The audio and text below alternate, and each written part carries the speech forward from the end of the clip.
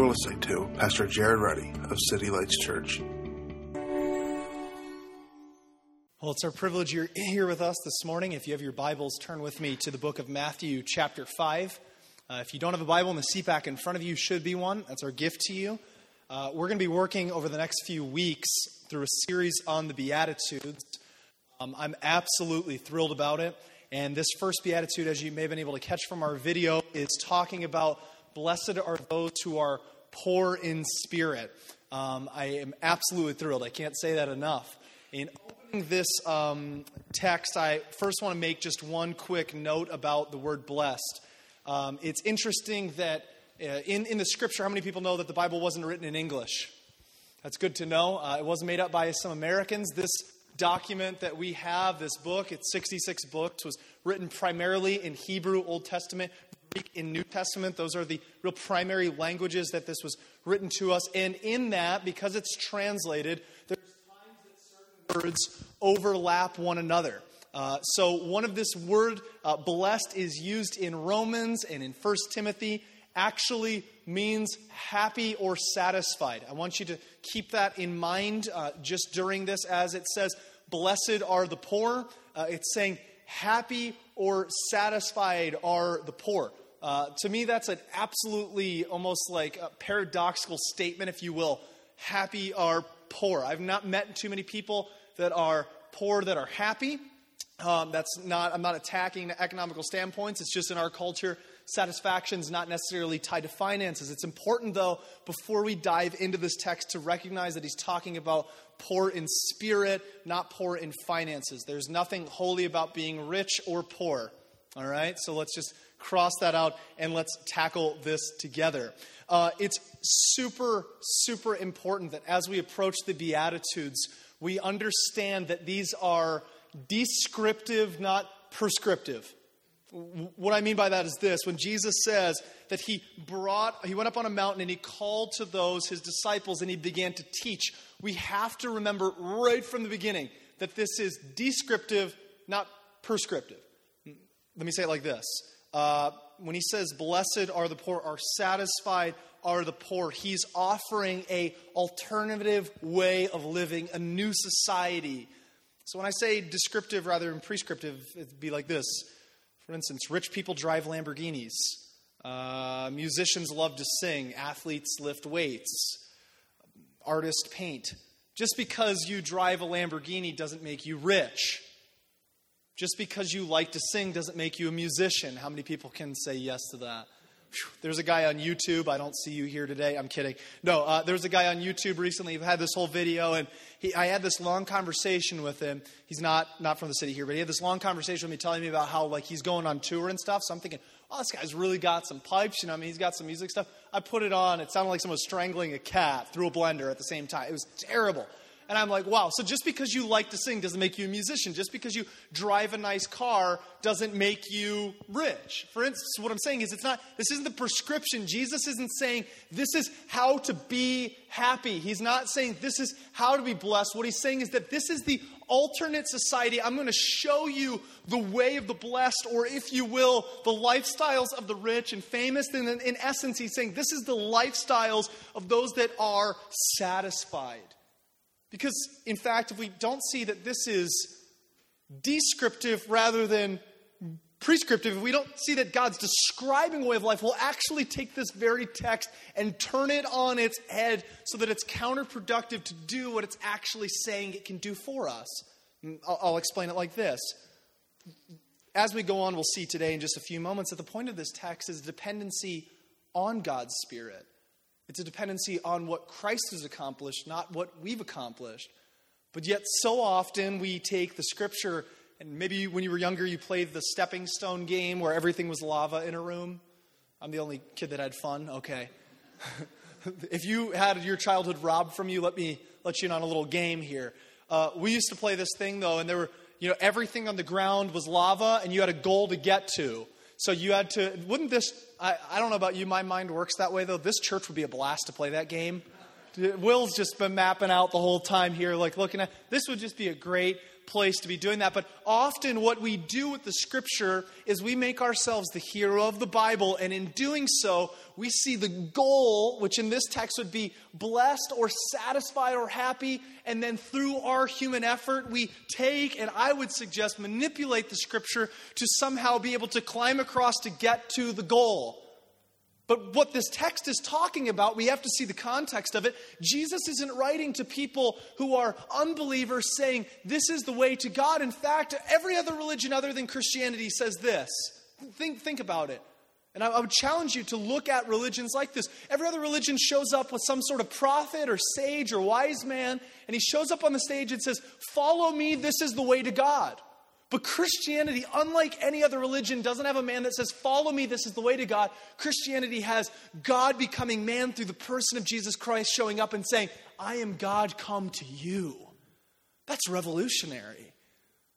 Because so often, though, we look through the Scripture as if it's just another religious springboard or text that's telling us this is the way to God, rather than understanding this is God come to us, describing people who have already come to faith in the Messiah. And I could make a case for that in case you're wondering in verse 1 when he says he's speaking primarily to his disciples. This was not Jesus' teaching to the world. This is Jesus' teaching to those that know him, and those that had the benefit of hearing. So today, maybe you're amongst us and you've not experienced this incredible gift of salvation in Christ. My hope is today that you can see the joy that we have. It's not just happiness, but as we'll see here and over the next few weeks, we have lasting joy because of what Christ has accomplished. When we don't see that these texts and the other Beatitudes are primarily descriptive rather than prescriptive, we remove Christ from the Scripture and the gospel from the Bible. The gospel is primarily news which brings about a new way of living. It's not a way of living in a hope about bringing about news. For instance, the word gospel means news, and it says this. If someone says there's a new president, which don't worry, the election didn't pass, but if there's a new president, you don't get a vote on that. You get to vote for the president. You get to vote after he's president. It's done and finished. It's news. If there's an earthquake or a storm, that is objective historical news. You don't get a vote on that. You don't get to wake up in the morning and say, well, I don't like that he's the new president. I'm sorry you don't like it, but it's fact. It doesn't matter what side you're on. It becomes the president. It is news. Now, you have the choice to align yourself with what objectively, historically happens. Likewise, the gospel is not our opinion, our preference. It's the historical news that Christ has accomplished on our behalf, our reconciliation through his death and burial and resurrection. Therefore, we don't have a choice to vote on if he's king. We have a response to do with what he is king. It's not that I get to wake up in the morning and say, well, I don't like that Jesus is King of Kings and Lord of Lords. I don't like that he's Savior. You don't have a vote on that. You don't get a vote. He is. So the gospel is that there is a new emperor. There is a new king, objective, historical. It happened. Now what comes from that is the way of the gospel, the life lived from the gospel. It's, in essence, you could say something like the cart before the horse. And in confusing the two, honestly, I think causes more harm to Christianity than any foreign religion or any other false doctrine, is that when people take Christ out of Christianity, we have to be ever so careful when we approach the Beatitudes that we don't see Jesus setting up for us the lava jump, how to please God and be happy, and if I can avoid this and do this, then I'll get there. We can't do that. We have to understand right from the beginning that God is satisfied. It's interesting, I referenced at the beginning that the word blessed also means happy or satisfied. And in 1 Timothy chapter 1, verse 11, and 1 Timothy chapter 6, verse 15 and 16, he references Paul the Apostle, and speaking of God, says, our only sovereign blessed God. Well, the word blessed is kind of strange to us. When somebody sneezes, we bless you. Or Gesundheit, I have no clue what that means. It concerns me. But blessed, okay, Gesundheit, whatever it is. When you sneeze, though, you're blessed. How can God be blessed? The word blessed there is meaning satisfied. And fundamental to Christian doctrine is that God is intrinsically, inherently, by himself, perfect and satisfied. He doesn't need us. God doesn't have a hole or a space in his lower right quadrant that needs some worship from Scranton this morning. I'm so thankful. He doesn't wake up in a bad mood and goes, man, I really could use some worship from Will this morning. If Will could just scratch my back with a little worship this morning, I'd feel a little bit better about myself. No, he is blessed and satisfied in and of himself. He's perfect. And because of that, we have an opportunity of being blessed and satisfied in him. We talk through things about satisfaction. Culture puts incredible definitions to it. Interestingly enough, I was thinking through different cities in the United States that satisfaction's different in different places. I think we can all agree with that. I'll even say it like this. Beauty, maybe you've watched the Discovery Channel. And in America, the kind of overwhelming representation of a model is extremely skinny, someone that doesn't know what food is, and then has a lot of paint and other things placed upon their face. And because of that, that's beauty, something that is fragile. You go to Africa, beauty is like reverse. Like they want to see childbearing hips and looks like you can eat a bus. I'm being honest. You put on the Discovery Channel, they're like, she's the prized possession. It's like, what? You know what I mean? I'm just being honest, but beauty's different now in the same sense. Now, I'm not saying you're not beautiful. I'm just saying. Simply saying that culturally, we have to understand that as Americans, our cultural definition can fog our eyes. So even think with me through different cities in America. The satisfaction in New York City is what? Money. It's money. Whereas in Los Angeles, people move to Los Angeles for what? Fame. People move to Nashville for what? Music. People move to Washington, D.C. for politics, power. People move to Boston for what? Education. Harvard. Think about it, though. It's interesting because even city-wide, there's different cultural definitions of what satisfaction looks like. But yet Jesus uses this overarching statement that says, blessed, satisfied are the poor. Satisfied are the poor. He uses something which is so interesting because in the same sense that each of those cities show satisfaction, they also provide not only satisfaction, which I think we can all say there is a level of satisfaction to money. Actually, I'll rephrase it. We can all agree that there's a dissatisfaction to not having money. Anyone agree? There's a satisfaction to fame, to education, to music. There is. But equally as much as that provides satisfaction, in the same sense that it hands you satisfaction, it also provides in the same moment the opportunity for a curse. Money has the ability to bring about greed and power. Maybe you saw the documentary Inside Job. It's kind of controversial. Matt Damon does he's not in it, but he does the commentary over the financial collapse. It's really a profound documentary. I don't know how much of it's factual or not, but it's interesting as they go about interviewing the Wall Street executives of CEOs of companies and the Wall Street guys that are making tons of money and the greed and power that has corrupted them. There's a whole channel called TMZ. I have no clue what that stands for. I don't really care. But TMZ, basically, they sit around and try to find famous people they ask them stupid questions or things that go wrong in their lives. So even though fame can bring about a level of satisfaction, it's incredible that it brings about also the moment for dissatisfaction. And Washington, D.C. can bring about incredible influence and yet incredible pride that destroys family, power. Las Vegas, people move there for gambling, for sex, for power. And in the same moment, it's called Sin City for a reason. See, each city has competing definitions of satisfaction. So when we approach a scripture that says satisfied, we have to find out what is biblical satisfaction? What does this mean? There's a psychologist that basically breaks down human satisfaction to 8 particular needs. I won't go through all of them, but maybe you're familiar with it. Basically, he says that people need food and water, shelter, physiological needs. They need those things. They need to be accepted. They need to be loved. There's a whole part to it. And I think there's credence to that.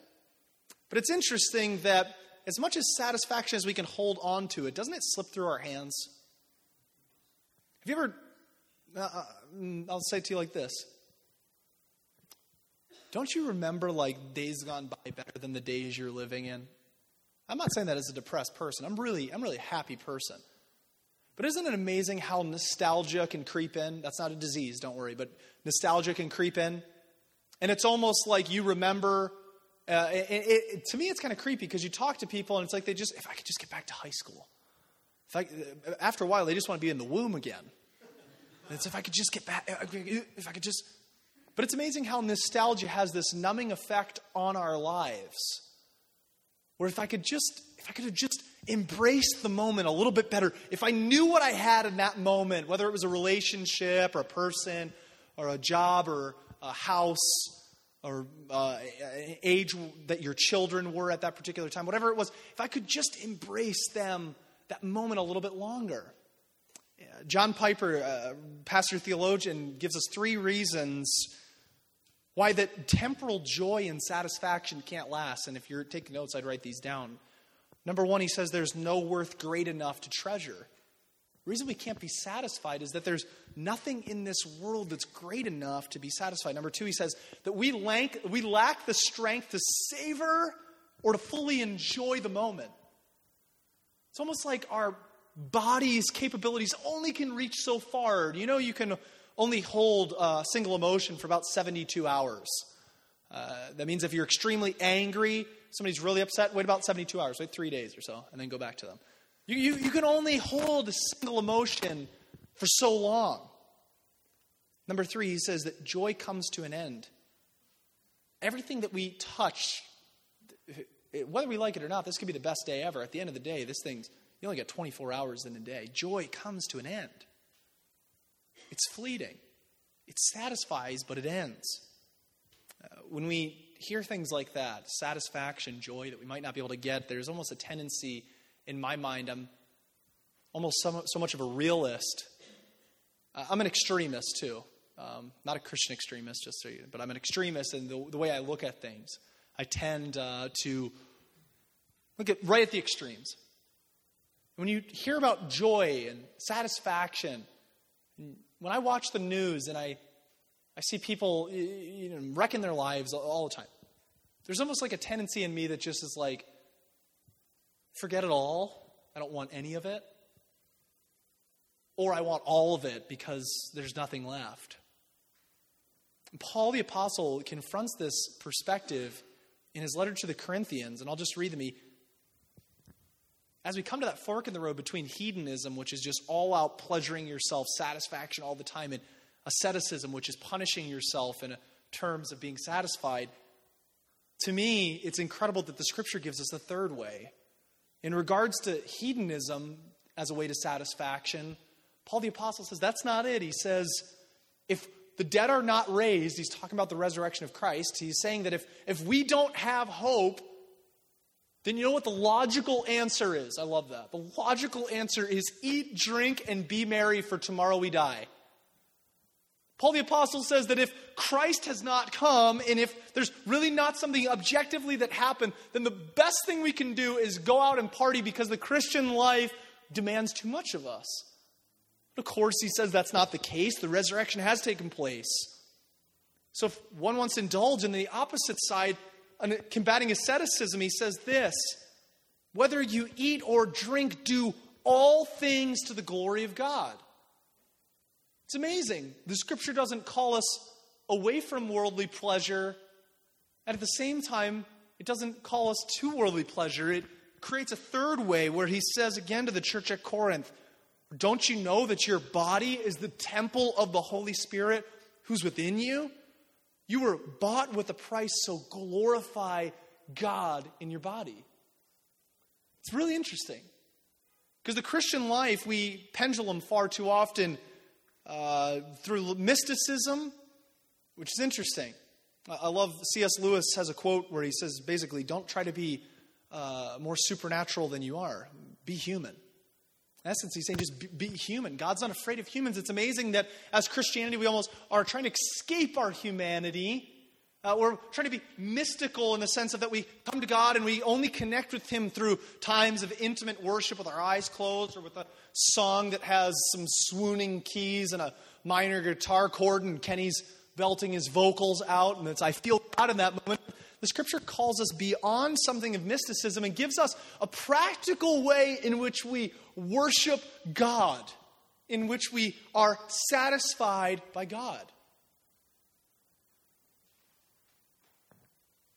Jesus says, this is eternal life, that you would know him. That you know the Father and you'd know the one he's. This is eternal life. This is satisfaction. This is abundant life, that you would know God. So the question then comes from that. How do we know God? How do I know God? How am I satisfied by him? If that's why I'm here, to love God, how do I do it?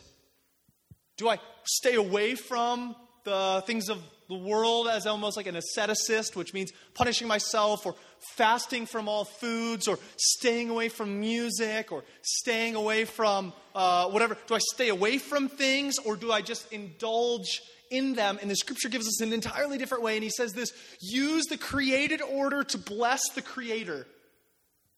I've got a huge pet peeve. Can I confess something in front of you? I hate when people sing the Star Spangled Banner. I'm just being honest with you. It drives me nuts. Because it's like before a baseball game. I'm here for a baseball game. I'm here to watch two teams playing baseball. And then they sing the Star Spangled Banner, and in the middle of it, they change the song.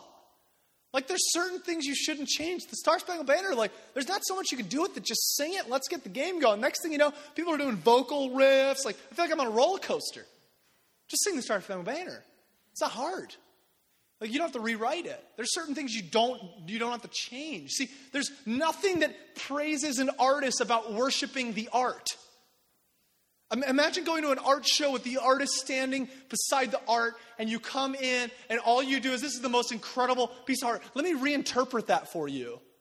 While the artist stands beside you, and you begin to take that art piece and change it and go, wow, you know what that makes me feel? That makes me feel like this, when the actual reason is 100% different than the reason that he painted it.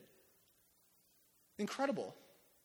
See, the way that we worship the Creator is by glorifying him through creation, by leaning into creation, not running from it, but understanding its intent. The way that I worship God is not confined to a service, but it's understanding that whether I eat or drink, the Scripture says, do all things to the glory of God. That's incredible. The reason that I'm here is to worship, and the way that I worship is through creation. And I either have one of two paths. I can either worship creation, I can either worship money and power and sex and influence and music and art. I can either worship that, or I can run from it, or I can choose to use it to glorify God, to point to him. Now, I'm not talking about a religious statement at every time when somebody cooks and that was a great meal. Oh, glory to God. It's incredible. Thanks so much. Awesome food. No, I'm not talking about anything. I'm talking about recognizing that the Creator was good enough to give me taste buds to love the food that I'm going to eat later. And it's incredible, though, that we turn creation on its head so much to the point that I have a hard time believing that many of us woke up today thanking God for the life and health and the breath in our lungs. God, thank you that I'm breathing right here. And yet when it's taken away, the moment, God, what did you do? But yet we don't realize in the moment what he's given us. Think about it. The incredible intricacies of what God has given you. Again, keep in mind as we continue, blessed are the poor in spirit. Jesus shares with us a parable, I think absolutely just incredibly defining what it is to be poor in spirit. In Luke chapter 18, he shares a story of two men that go to a temple to pray. One's a Pharisee, and as the two men approach the temple, the Pharisee and a tax collector, which, if you read the Bible, you almost think Jesus has something against the IRS. That's not the case. In the context of what's happening, in the first century, the tax collectors were placed there as almost oppressive mediators over the Israelites. It was a Roman government, and they would take somebody that was Jewish and cause them or ask them to be the tax collector, and the tax collectors would extradite money. They would take extra money for themselves, so they were almost like second class or pushed aside. So when Jesus is saying tax collector, what he's saying to his audience or crowd is somebody that everyone despises. So if you work for the IRS, be nice to me. Okay, Luke chapter 18. He says this, the two men went to the temple to pray, a Pharisee and a tax collector. The Pharisee stood by himself and prayed this. This is an incredible prayer. God, I thank you that I'm not like the other man. Wouldn't you hate to hear someone pray that next to you? God, I thank you that I'm not like him, but I love you today. And as he prays, he goes on and says this, I thank you that I'm not like the other man. I'm not like extortioners or unjust or adulterers or even this tax collector. I fast twice a week. I give tithes of all that I get. And then it says this, but the tax collector standing far off would not even lift up his eyes to heaven, but beat his breast saying this, God, be merciful to me, a sinner. I tell you, this man went to his house justified rather than the other. For everyone who exalts himself will be humbled, but whoever humbles himself will be exalted. It's amazing. Jesus shows us what it is to be poor in spirit, to be dependent in spirit. We have one picture. It's an amazing thing because I would suggest to you, and I imagine you would agree with me as well, that there's nothing inherently wrong with fasting or tithing or giving alms to the poor. In fact, as believers, we should do those things. All right, amen. All right, we'll try that again next week. No, we should do those things because we've accepted Christ and he's given us a new heart that desires to do these things. But this man begins to pray and says, I fast. I give all that I have to the poor. I tithe on everything. In essence, he's not even saying that he needs God. In essence, he's praying to himself. Have you ever noticed that you've done that? I notice I do it sometimes. I start praying, and I'm actually praying to myself. I'm praying to my circumstances, praying for things. I'm praying basically for things to change better on my behalf. It's amazing when you see that word, I fast twice a week, I give tithes of all that I get, that the path of irreligion and religion are really not too far apart. It's really not that far apart. The poison of religion, it's maybe more culturally acceptable, maybe more affirmed, might give you a better life or at least keep you from immediate or imminent death, I should say. Religion has about it a numbing effect which brings about something that says, I'm doing pretty good in life. You know, I'm a good person. I find my justification in the things that I do. But it's amazing that you find out that religion and irreligion are both just two paths to the same destination, self-savior. In religion, you in essence say, I am my own God. In irreligion, you say, I don't need God. It's profound, though, because both of these systems of thought are built on pride. Both are angry. Both rely on self. And both are rich in their own spirit. One of the phrases that I've tried to remove from my vocabulary, and I would suggest that you do as well, is this idea that when we talk about people that have not yet come to faith in Christ, we say that they're close to God. Oh, they're so close to being a Christian. What does that mean? Is it because they look like a cultural Christian?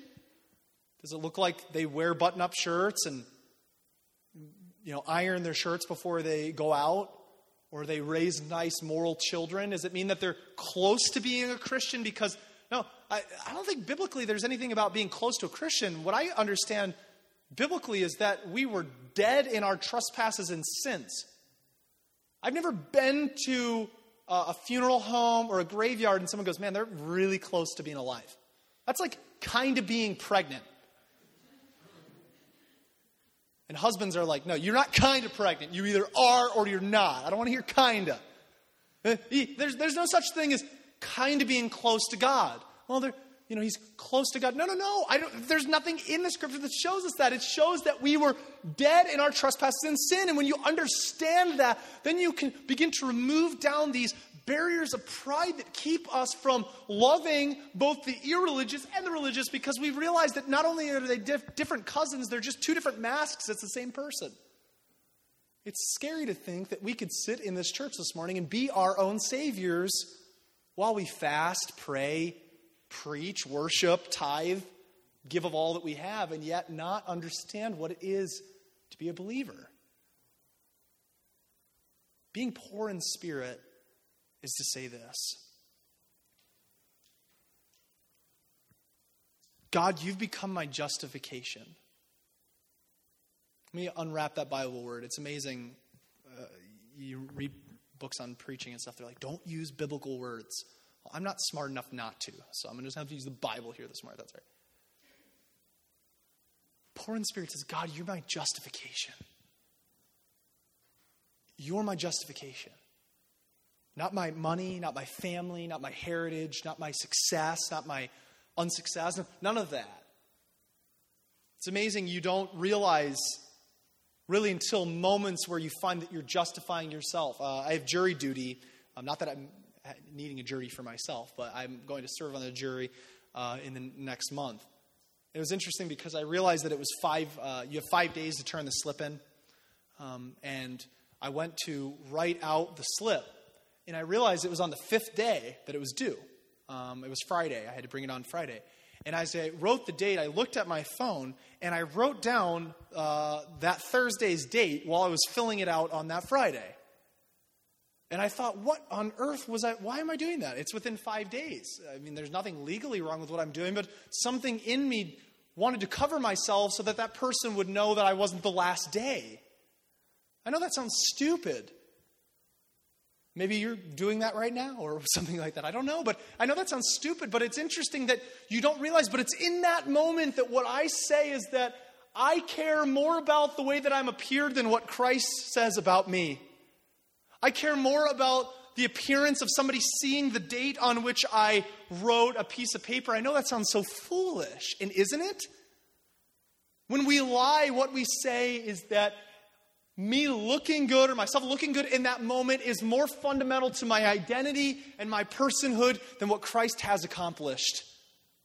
Martin Luther incredibly says about this, that none of us break any of the other 10 commandments until we break the first.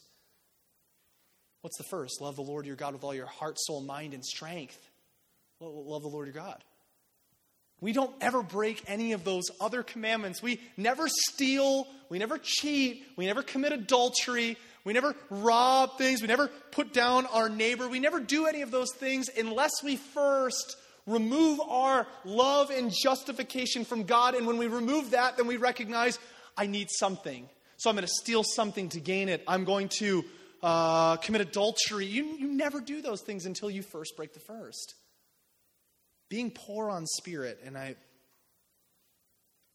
is depending on God for our justification.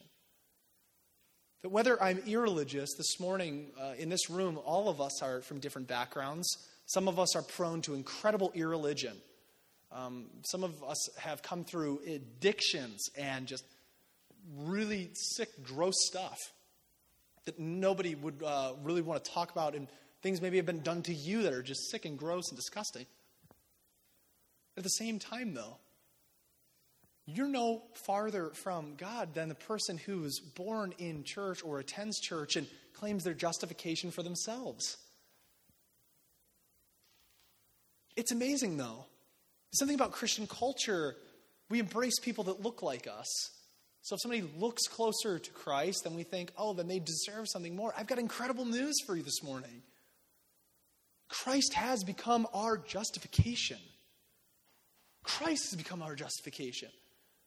So whether you're religious or irreligious, whether that was your natural bent before recognizing that Christ is your Savior, all of us are saved accordingly. I'm going to close with this. What does it mean to be poor in spirit? To be dependent upon God for our justification. All of us seek things, as John Calvin said, our hearts are idol-making factories. I was talking to a woman, she's like a spiritual mother to me, lives in Arizona, and has been a pastor's wife for a lot of years. She said, maybe you'll remember Judas, who betrayed Jesus.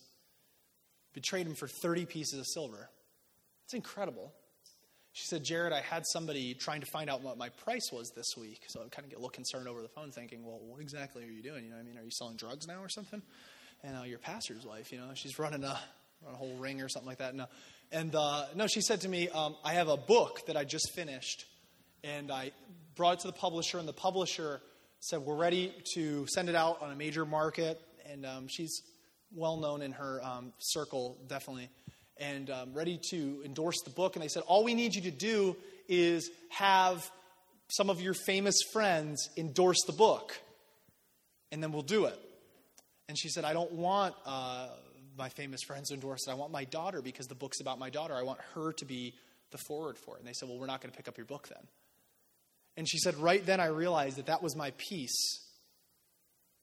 That was my 30 pieces of silver. That was the price tag that I had. It wasn't hard for her just to include her daughter in the forewords and get the major book deal. But what she realized right then was that she had an option. Her price tag, she could either have a book deal and get a bunch of money from it, but she had to go against what she knew and what she already said was the point of it. See, all of us have these idol-making factories in our hearts. All of us have these price tags that if we don't understand, uncover, and give them to Christ, they will come up. And I mean, you think, no, not me. And two things for that. One, Galatians says, you who are spiritual, take heed when you restore someone, restore them gently, lest you fall into the same sin. And number two, if Jesus could be betrayed in the flesh by Judas for 30 pieces of silver, how much more can we? I'm not going to say I'm more spiritual than Judas. I'm not going to name my child Judas either, but I'm not going to say I'm more spiritual than him. I would suggest you don't name him Judas either. I have a feeling that would be tough in school. Our justification is when we recognize that fundamental to who I am is Christ. Closing with this, Psalm chapter 16, verse 11. The psalmist says, in your presence is the fullness of joy. At your right hand are pleasures forevermore. If you have been a Christian for any time, or maybe you're discovering it, I've got incredible news for you. One, we don't all wear overalls and pray hard t-shirts, so that's good news for you. And also, Christianity calls us to a very difficult life. It calls us to a standard. The Scripture calls us a peculiar people. To be a Christian, you stick out. To be a Christian, it's our culture wants to blend everything. To be a Christian, again, I'm not saying we're the guys holding the signs. I'm just simply saying that living as a Christian, it goes counter to our culture. We hear words like, blessed are the poor in spirit, for theirs is the kingdom of heaven. How can you say satisfied? Maybe you're just listening to this, and hopefully you're thinking critically through it. Not critically of it, but critically through it.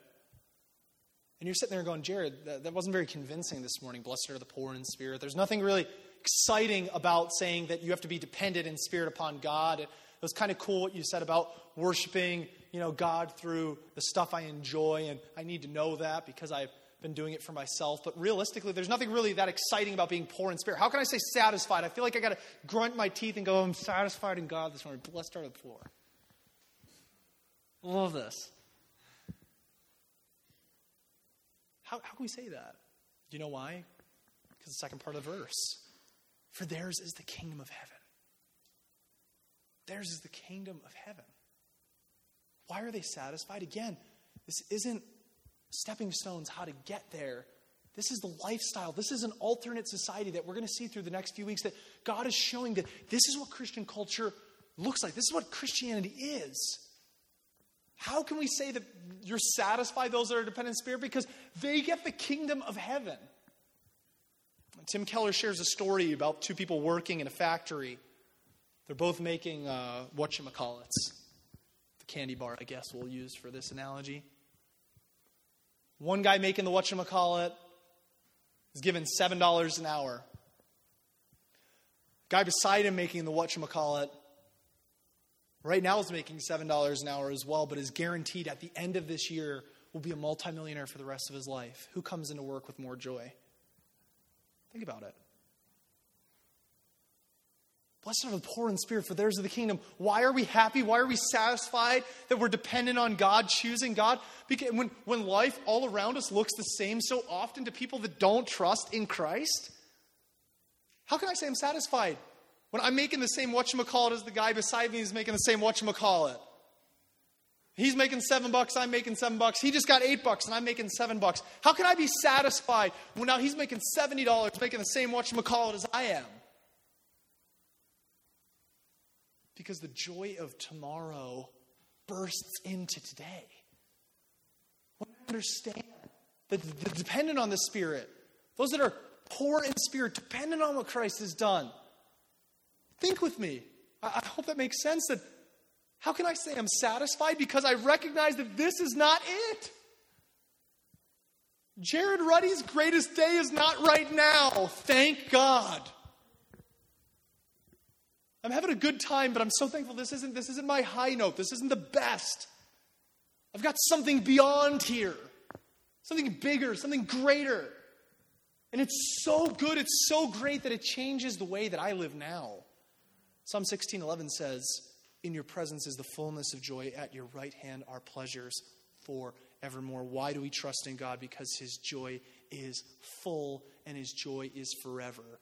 Right now, your bodies are decaying as we speak, even though I'm sure you're going to sit there and go, well, my body's renewed with cells. Your body, it dies, it exchanges. We're going to die. Sorry, I shouldn't have ended on that note. Amen. All right, no. We're going to die. I'm going to be dead. I'm going to die. And this body that you see and my wife that loves me, someday I pray it's longer so I can glorify God more now than ever. I'm going to die. Dead. It's just like everybody else that said they would never die. I'm going to die. I'm going to die. I'm not saying that as a confession today. So if anything happens, that was not premeditated. I'm just saying simply, I'm going to die. This human body is so frail. It's so frail. His joy is full. His joy is forever. I know I'm weird. Sometimes I lay in bed at night and I think about what it's going to be like when I don't have this physical body in my way anymore and I get to glorify God. Because how many people know that's the hope of Christianity, is that we're not just getting to heaven, but God is making all things new. He's going to restore this earth according to Revelation 21. He's going to make this thing new. It's going to be restored. It's going to be perfect. And I'm going to have a resurrected body that's not just going to look like the same one, even though you think some of you are like, he's so gorgeous now. He already has his resurrected body. I know you're like, does it get any better? I got incredible news. It does. If you think, wow, he's so gorgeous. How does it get? I don't know, but it happens. I meditate on that often. My wife doesn't agree, but that's okay. I'm still trying to encourage her. Babe, just think someday it's going to be even better.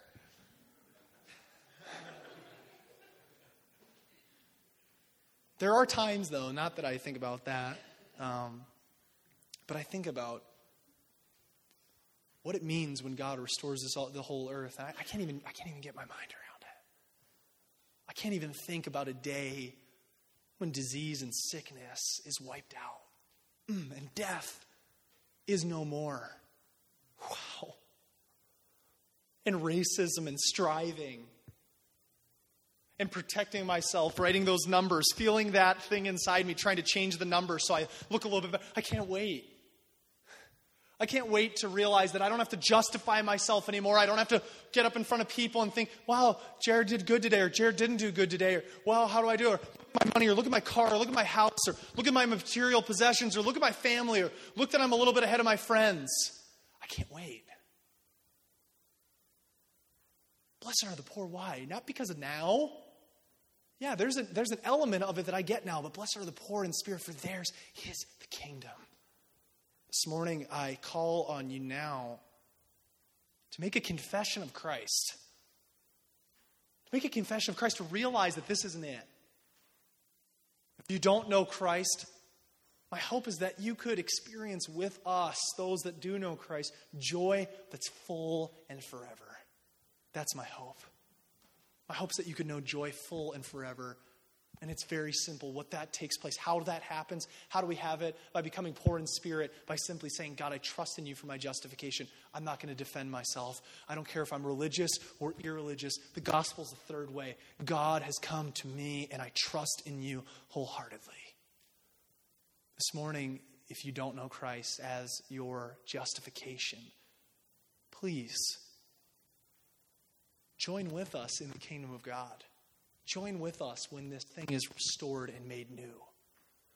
When this world is perfect, all of the aches that you have, all of the desires you long for, all the movies you watch, you cross your fingers and hope for a good ending. You know that wasn't just placed there. You ever watch Lord of the Rings or anything like that, and you just want it to end good, or Chronicles of Narnia, or any other movie, and there's something in you that even though you know the ending, you have to see the ending, right? You sit there and you go, no one walks out and goes, I already know what's going to happen. Guy's going to get the girl. World's going to be saved. The end.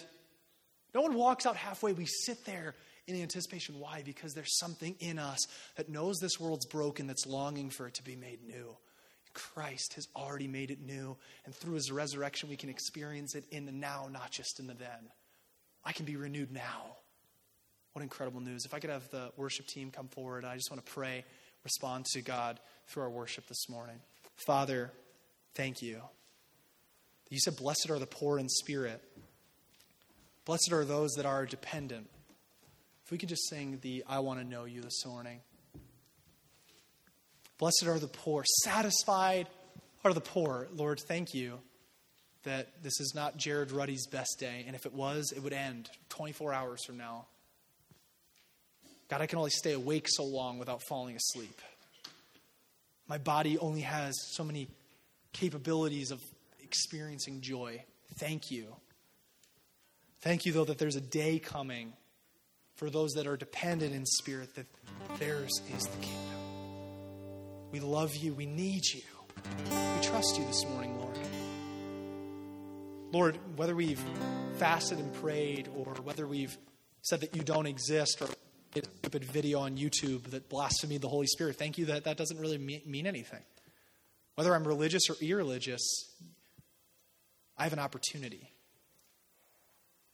I can't run to you fast enough or far away from you. In the person of Christ, you're near. I want to encourage someone. I feel quickened by the Lord this morning. If there's someone here that's struggling with that idea of like, I blaspheme the Holy Spirit, I have the unforgivable sin. Let me encourage you. The unforgivable sin is your heart is so hardened that you won't ask for forgiveness. That has nothing to do with you making a YouTube video or saying a stupid remark to your child. That has to do with our hearts are so hardened. I want to encourage you this morning. I feel quickened by the Holy Spirit to say that in case someone is here that did that. Let's stand together and worship him just for a few moments.